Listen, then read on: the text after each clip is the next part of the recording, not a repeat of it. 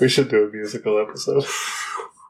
Reading and writing, the musical. A few months ago I started reading this book to you out loud, and instantly 400 years disappeared, right? Yes. Do you have any idea why? There's a prologue, which is hilarious. Prologue in which he asks he tells his friend he has no idea how to start this book, and his friend says, "Oh, just copy people. Just steal." We don't know who he's stealing from. Well, I mean, not officially, at least. Well, he says in this, if you want to say something about this, just quote this thing from Horace, or whoever said it. Why did 400 years instantly fall away? What was it about the tone of this? And then, of course, the novel itself starts with this hilarious sentence: "Somewhere in La Mancha, in a place whose name I do not care to remember, a gentleman lived not long ago." You know what I mean? So, surely nothing could be more alien to us in the 21st century, but... Well, I think it might be because it's very slapstick sort of humor, which, well, I don't want to reduce it to that, but a lot of it is. And that must be timeless. It seems like basic... I'll read you. Remember this? "By the light of the innkeeper's lamp, the mule driver saw what was happening to his lady, and leaving Don Quixote, he hurried to give her the help she needed. The innkeeper also approached, but with a different purpose, because he went to her to punish the girl, believing, no doubt, that she alone was the reason for so much harmony. And as the old saying goes, the cat chased the rat chased the rope chased the stick. The mule driver hit Sancho hit the girl hit Sancho, the innkeeper hit the girl, and all of them acted so fast and furiously, they did not let up for an instant. Then, the best part was that the innkeeper's lamp went out, and since they were in darkness, everyone hit everyone with so little mercy that wherever their hands landed, they left nothing whole and sound." Oh my gosh. It's like those weird clouds in cartoons when you just see fists flying. And... Exactly.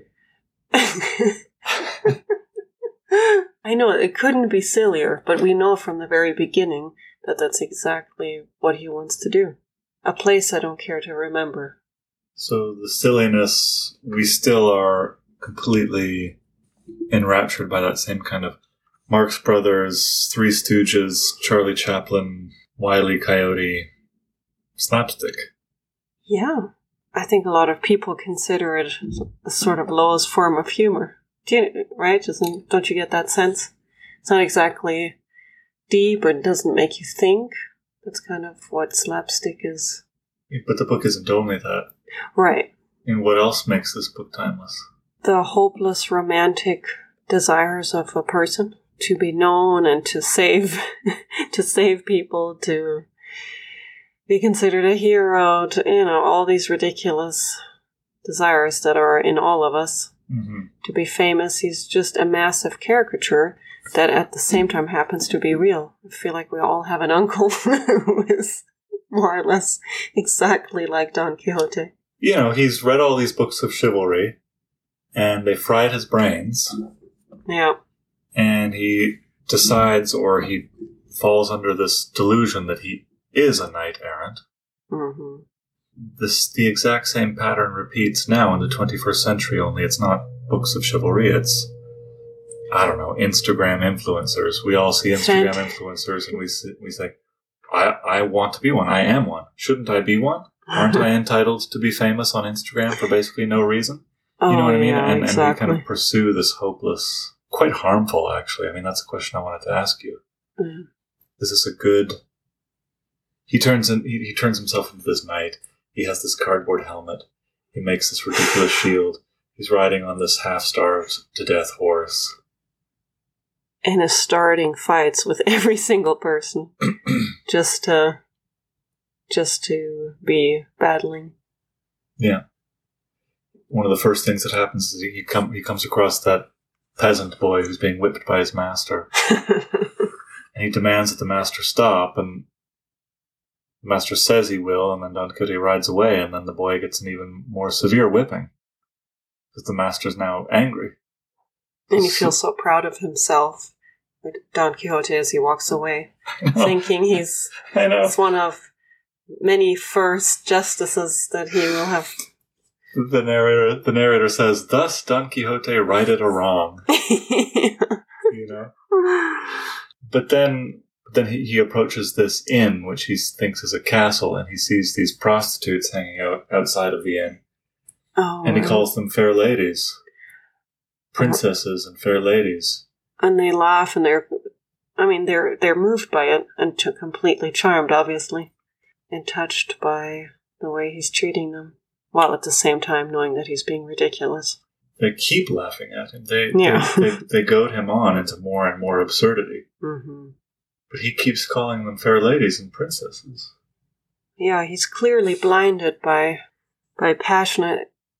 It's interesting because I think one of the other books we read together and did for this podcast was Heart of Darkness. Mm-hmm. And it's a much more extreme and dark version of how our desires can blind us to do extremely unusual things. Yeah. In order to be more noble and courageous and ennobling, is some amount of delusion necessary? I think so. Honestly, I think even just getting up in the morning and thinking today's going to be a great day requires a lot of delusion. Yeah. No, I'm not trying to be cynical or anything, but it's a miracle that people don't live in extreme fear as a rule. You know what I mean? Considering what life is like and considering mortality and everything. I think even just to be a functional human, there is a lot of delusion involved. Or required. Selective ignorance, at least. Yes. And even to accomplish some great things. In fact, I was thinking about that when we recently hiked a very tall mountain. Uh-huh. Mount Timpanogos. The elevation is like 12,000 feet. And I remember thinking, a sane, completely rational person, could such a person really go all the way to the top when the trail gets really narrow and... There are defensive mother goats. Yeah, like the people who choose to keep going up to the very top, does that require a certain amount of... No, I'm serious. Like, is it courage or delusion? Because... Yeah, where's the boundary between those two? We almost got to the top. This was just a few days ago. We almost got to the top. It was a very narrow trail, basically a precipice. And there was this mountain goat mother and a little kid just standing there in the trail, and I didn't want to approach. And she was kind of like butting away other goats that were getting too close to her. The trail was about 2 feet wide at the most. Probably more narrow than that. And she was right on it, and I didn't want to get closer to her and have her charge me, force me to jump off the cliff. So we had to turn around. While we saw other people who kept going up. We're going around, like, taking this other weird, even more scary route. Yeah, and I just remember thinking, what kind of mind would it require to keep going? I'm not saying I have the answer, but were the people who decided to keep going up less wise or more courageous or more delusional? Like, do you know what I mean? I do. I totally do. You're an artist in multiple genres, a writer, a painter, a musician. Do you feel like some element of Don Quixote is necessary to make things? Yes, absolutely. I think you have to have this belief, no matter how ridiculous, that the masses will be moved. Just kidding, not the masses, but that the thing that you're making somebody will connect with it. I think a lot of faith is involved. Do you have to? Faith or stupidity, I'm not sure. Well, that's the Don Quixote question. Is he stupid? Is he the most stupid character in the book or the most wise? He sees those windmills and says, "Oh, those are giants, mighty giants." And poor Sancho Panza's like, "Senor, master, those are not giants. They're windmills." Just like so tired of all of this delusion, you know? Don Quixote just won't hear it and charges me, you know. I'm kind of reminded of Isaac. Isaac today, our son, He's obsessed with chemistry and chemical compounds and chemical experiments. And he wanted to make this explosive compound. He promised some kid at school that he would make this explosive compound. And I tried to explain to him that this is not possible. Mm-hmm. He's 9 years old, and I'm not sure he knows that it's not possible. And half of me really admires that. Should I wish that our son had more realism? I know. Or should these delusions of grandeur be preserved? Why can't I make highly explosive and dangerous and rare compounds at home? Do you really believe that you wouldn't make things? If somebody told you that no one would ever encounter your art, wouldn't you still make it? I would. So it's not the belief, it's not the quixotic belief that it will find an audience that makes you do it. No, I would still do it, but even just the hope that you will create something beautiful is romantic, right? Oh, yeah. The hope, in fact, it's necessary, I think completely necessary, but also, of course, completely ridiculous, that each time you begin a thing, you will assume and hope that it will be a masterpiece.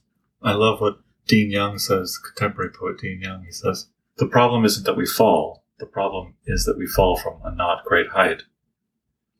I really love that. We're probably going to fail anyway, no matter what we try. If we try something mediocre, we're probably going to fail. And if we try something masterful, we're probably going to fail. We might as well try for something amazing. You know what I mean? Quixotic. It is, yeah. You have to kind of believe that it's possible to make a masterpiece. That can make you look like a ridiculous person. Completely. Yeah. But you have to. Every artist has Don Quixote inside of them, but every human in some degree, like you say, getting out of bed. Yeah, believing and hoping, even being sure that the day is going to go great. You will accomplish all your goals. You will be safe. On a mountain. Yeah.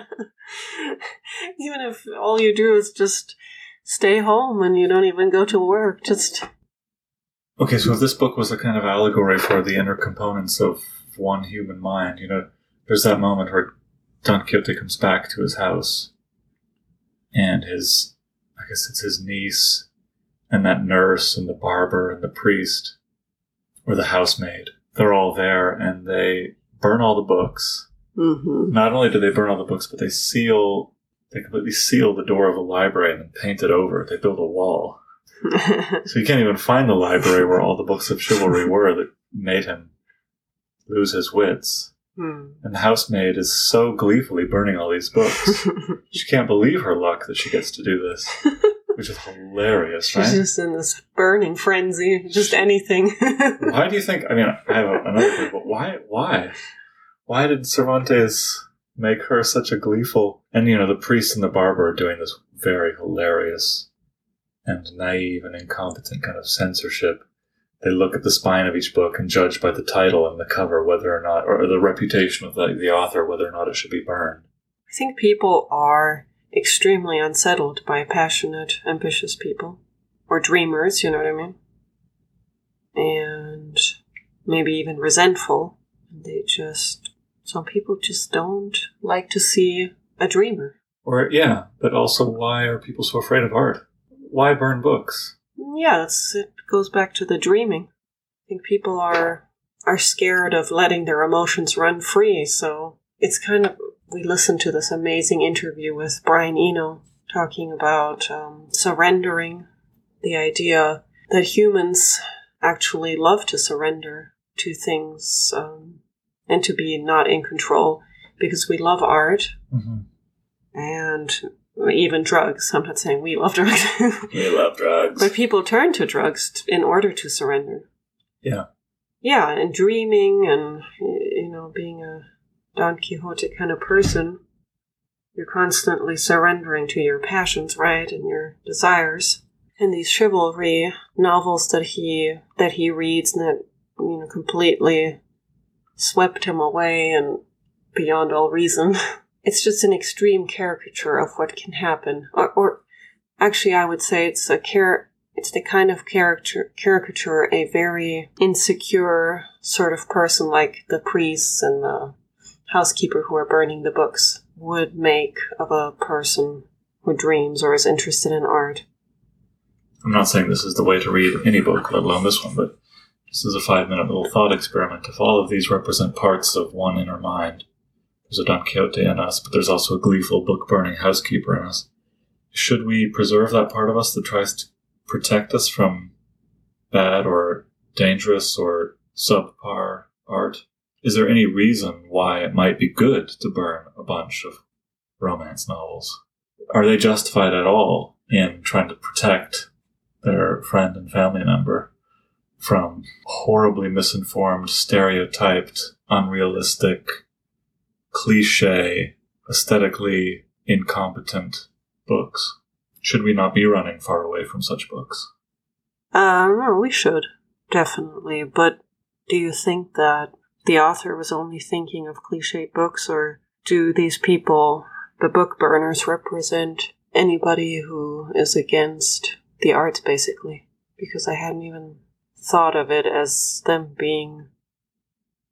Well, they're much more puritanical than they are aesthetic. Their criteria for which books to burn don't seem to be aesthetic. They seem to be much more...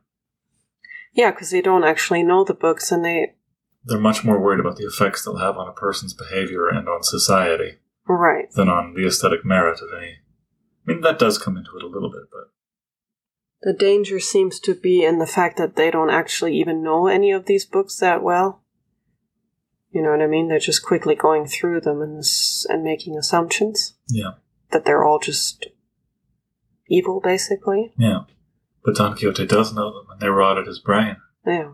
Doesn't a book written by Cervantes actually come up? I know. They wonderfully give it a second chance in life. Oh my gosh, it's hilarious. I'm reading it out loud to you while you paint. Yes, this is the dreamy life we're living. You know, just 10 or 20 minutes a day. So it's taking forever, but it's kind of wonderful that way. And time after time you say things like, I can't believe this is 400 years old. It seems brand new. It seems brand new. I know, there's times when my jaw just drops. I'm like, is that the funniest thing I've ever heard? So, well, for example, what? Or why does it seem so new to you? Well, we're experiencing sort of an we kind of accidentally happen to be watching Seinfeld right now, too. Simultaneously. Every night we'll watch like an episode or two. And it's the weirdest experience because they're so similar. So ridiculously similar. And at first I thought of looking into it like, I wonder if Larry David was directly inspired by Don Quixote, but honestly I just think it's because it's about humans. Real humans, and they are ridiculous. And well, what are the similarities? Well, first of all, the conversations. The absolutely ridiculous conversations. So much of Seinfeld is just these conversations between friends, right? In that diner or coffee shop, and they're just... Wouldn't you say that these little conversations are the funniest part about Seinfeld? Oh, yeah, totally. Completely unimportant, petty, just bizarre conversations that they get way into. Like toilet paper. Toilet paper hasn't changed in decades. Yeah. Yeah. It's the only one I can think of right now. But that's because they're usually not important. Anyway, so there's these crazy conversations between Don Quixote and Sancho Panza. For example, Sancho Panza tries to tell Don Quixote a story about a goat herd. Oh, this is the best. And this goat herd tries to cross this river with his flock. So this is Sancho speaking, he kept looking around until he saw a fisherman with a boat, one so small that only one person and one goat could fit in it. Even so, he talked to him, and they arranged for the fisherman to ferry him and his 300 goats across the river. The fisherman got into the boat and ferried across a goat. He came back and ferried another one. He came back again and again. He ferried one across. Your Grace has to keep count of the goats the fisherman ferries across, because if you miss one, the story will be over and it won't be possible to say another word. And so I'll go on and say that the landing on the other side was very muddy and slippery, and it took the fisherman a long time to go back and forth. Even so, he came back for another goat, and another, and another. You can hear, like, Kramer, I don't know, talking to Newman or something, you know what I mean? Newman! Exactly, yeah. So Sancho says, even so, he came back for another goat, and another, and another, and then Don Quixote interrupts him and says, just say he ferried them all. If you keep going back and forth like that, it'll take you a year to get them across. Sancho says, how many have gone across so far? How the devil should I know, responded Don Quixote. That's just what I told your grace to do, to keep a good count. Well, by God, the story's over, and there's no way to go on. How can that be, responded Don Quixote. Is it so essential to the story to know the exact number of goats that have crossed that a mistake in the count means you cannot continue the tale? No, senor, I can't, responded Sancho, because as soon as I asked your grace to tell me how many goats had crossed, and you said you didn't know, at that very moment I forgot everything I had left to say, and by my faith, it was very interesting and pleasing. Do you mean to say that the story is finished? Said Don Quixote. As finished as my mother, said Sancho. I tell you truthfully, responded Don Quixote, that you have told one of the strangest tales, stories, or histories that anyone in the world ever thought of, and this manner of telling it and then stopping it is something I shall never see and have never seen in my life. So it's like this weird postmodern non-story anti-joke. What's funny isn't the joke, it's the way of telling it. It's the failed telling of it that is funny. I know, and of course it's also Cervantes himself making fun of himself, right? Yeah. In his way of storytelling. But I like your comparison with Seinfeld because the characters are kind of cartoonish. I didn't realize that until my 30s that the Seinfeld characters are not real. They're complete cartoons. Yeah. Cartoon characters. And this novel proceeds episodically. Each chapter will present like a new episode. The story isn't it's not exactly continuous. These completely ridiculous, out of control scenarios. Yeah. With people that are, it's like big children, basically. I've told you several times that it reminds me a lot of our kids and the conversations they have. One of our kids will say something absurd to the other, and the other will be so incredulous and just take it all in and just believe it wholesale and be like, wow, really? Yeah. Oh, I didn't know.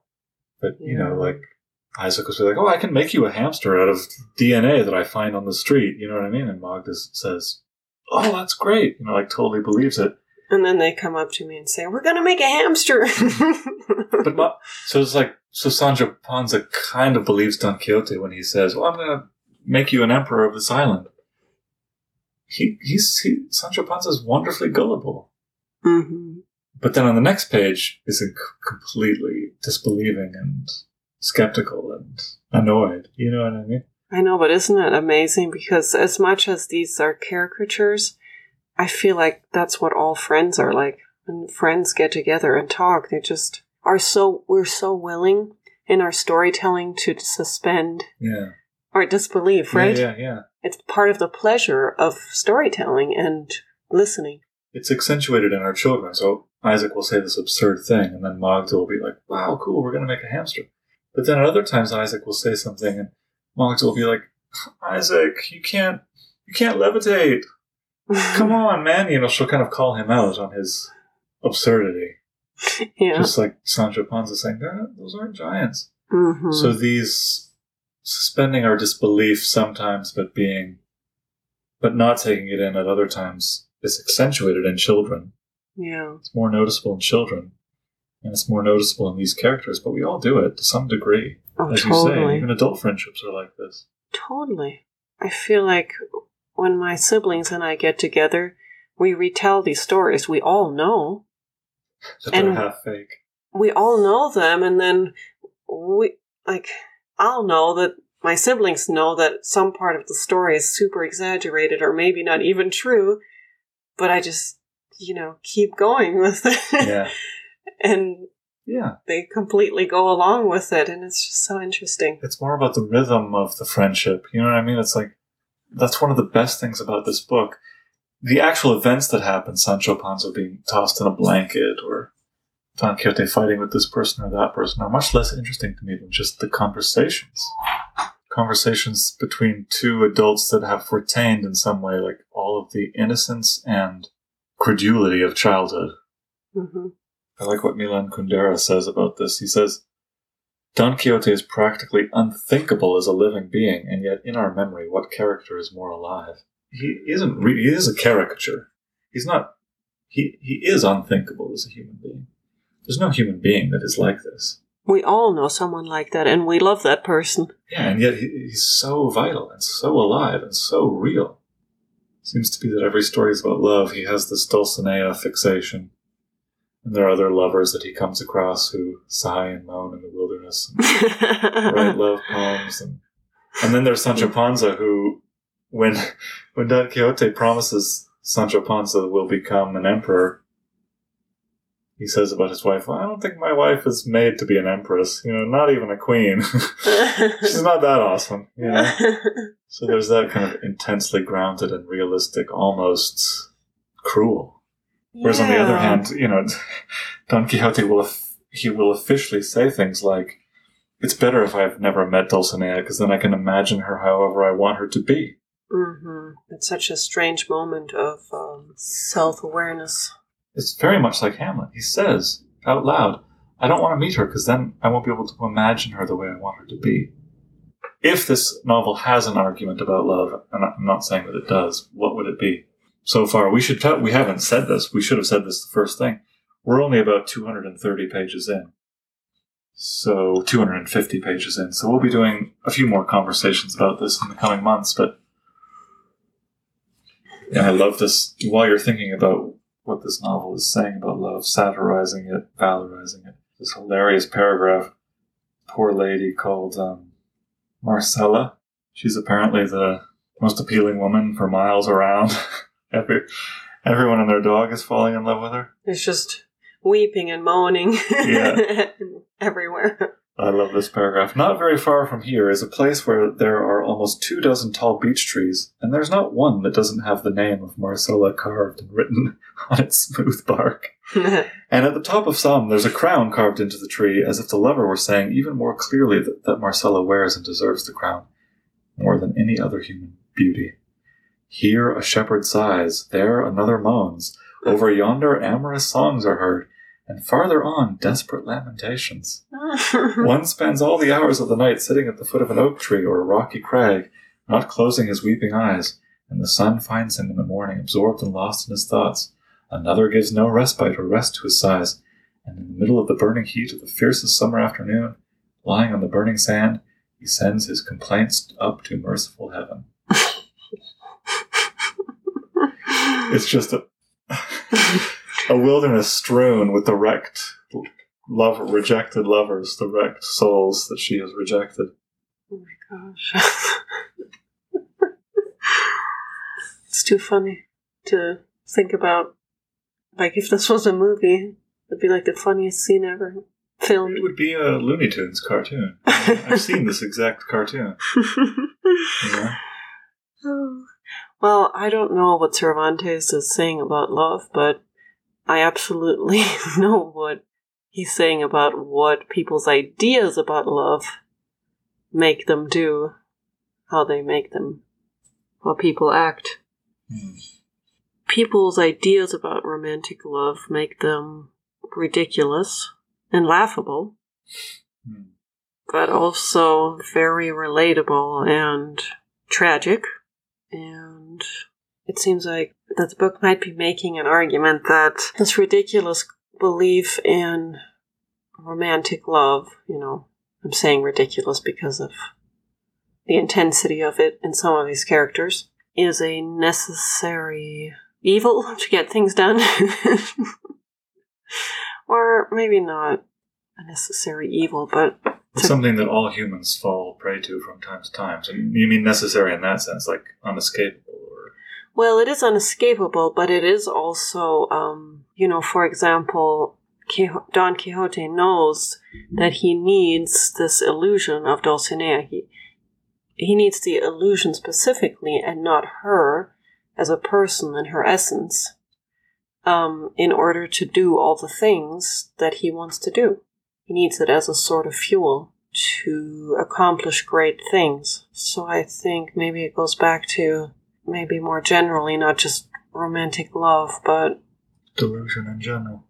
Yeah, and faith and hope I think. Our faith and hope needs a certain amount of irrational sort of, delusion. I don't know what else to call it. What about Sancho Panza's relationship with his wife? I mean, I don't know what I'm asking exactly, but... I mean, yeah. Is it a more appealing or attractive type of relationship? One that is completely realistic and grounded? Well, I don't know, but it is definitely complete opposite. There's got to be a better gray area. Right. You know what I mean? There's this wonderful older Chinese man I used to work with, and he was very straightforward and direct. And I asked him what he did for Valentine's Day, and he's like, oh no, me and my wife are not romantic. I was like, oh wow. He immediately just shook his head. I'm like, oh, okay. It was so funny to me because I've literally never in my entire life come across a person who just declared officially that they're not romantic. You know what I mean? In their relationship. Have you ever? No, not that abruptly. I know, I just thought it was so interesting. The novel doesn't give us... everyone is a caricature, so Sancho Panza is one extreme, Don Quixote is another. So far we haven't met a well-balanced person. Yeah. So it's as if both extremes are being satirized, maybe just inviting us to fill in the blank. It's like, you don't want to live like this, in which you're married to a woman who you choose to demote from empress to, she's not that great. You know what I mean? Yeah. You don't want that kind of relationship, but you also don't want a relationship in which you refuse to see the person for who they are, because then you won't get to imagine something better. Yeah. It's funny. Before I had my daughter, I hated it when people called their daughters little princesses or, cute, weird royal, things like that. They were so elevated, where they put their kid on some kind of weird pedestal. But then as soon as my daughter was born, I was calling her princess left and right, all the highest royal levels. Yeah. And I don't know, I think it's a charming aspect of humans, this affectionate exaggeration. You know that you're doing it. The world needs more people who look at the outcast and degraded and call them noble and royal. Like our daughter. No. Not like our daughter. I know, yeah. Like Don Quixote, and everyone he meets. You know what I mean? Yeah, because there's definitely something to the whole idea of fake it till you make it. Or, if you choose to see the world a certain way, that's how you will see it. Yeah. The Quran says everywhere you look, there is the face of God, and I think at the beginning it might feel like you're faking that kind of outlook on life, but it can become very real, I think. Mm-hmm. Hafiz, that Hafiz poem that we love, in which he says, how can I stop myself from using my head to ring great bells, or tying all of my belongings to a stick and setting them on fire, just because of the sheer joy and madness from seeing God everywhere? Postmodernism? I hate to sound like a professor, but is there anything this novel didn't invent? I know, I'm shocked. Everything that people think is new that they're doing, these days with, I don't even know what. Being meta, yeah, self-conscious, the narrator winking at himself. Mm-hmm. All of that was invented at least 400 years ago. The narrator abruptly ends his tale and says, this is where the manuscript ends, I have to go find more of this story. And he finds this Arabic manuscript, and then he stops someone in the marketplace to try to translate it for him. And there are wonderful moments where Don Quixote says, well, one day some great and glorious storyteller will be recounting all of my deeds, Cervantes being wonderfully self-referential. Mm. I just have to read before we end this one hilarious part where Don Quixote has read in all these books of chivalry that men fall so madly in love with these women that they lose their minds. And Sancho Panza says, it seems to me that the knights who did these things were provoked and had a reason to do senseless things and penances. But what reason does your grace have for going crazy? What lady has scorned you, and what signs have you found to tell you that my lady Dulcinea of Toboso has done anything foolish with Moor or Christian? Therein lies the virtue, responded Don Quixote, and the excellence of my enterprise. For a knight-errant deserves neither glory nor thanks if he goes mad for a reason. The great achievement is to lose one's reason for no reason. Oh my gosh. So he decides to, do all these deeds that are, signs of his madness. He says, at least, Sancho, I want, because it is necessary, I say I want you to see me naked and performing 1 or 2 dozen mad acts, which will take me less than half an hour. I know, that's amazing. I feel like, in many ways, Cervantes is making fun of, the idea that artists have to be these fiery, mad sort of personalities. Yeah, that's a good point. Who take pride in their madness, right? Yeah. It's like, oh, I'm so crazy. I'm so volatile. Yeah, I'm just so drunk on my feelings and drunk on, alcohol. Yeah.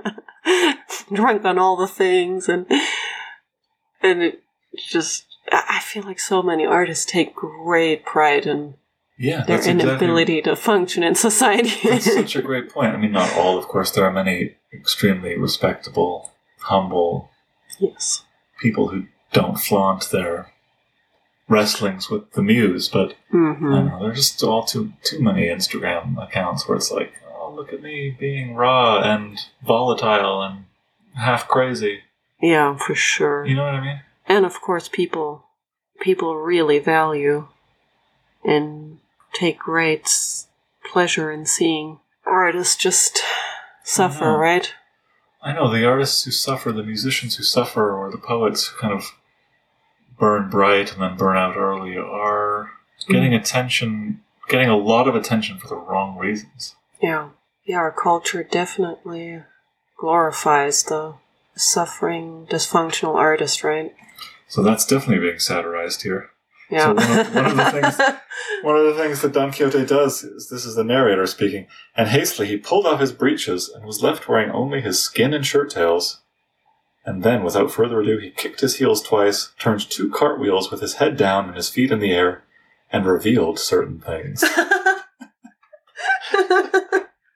That's my favorite part. Revealed certain things.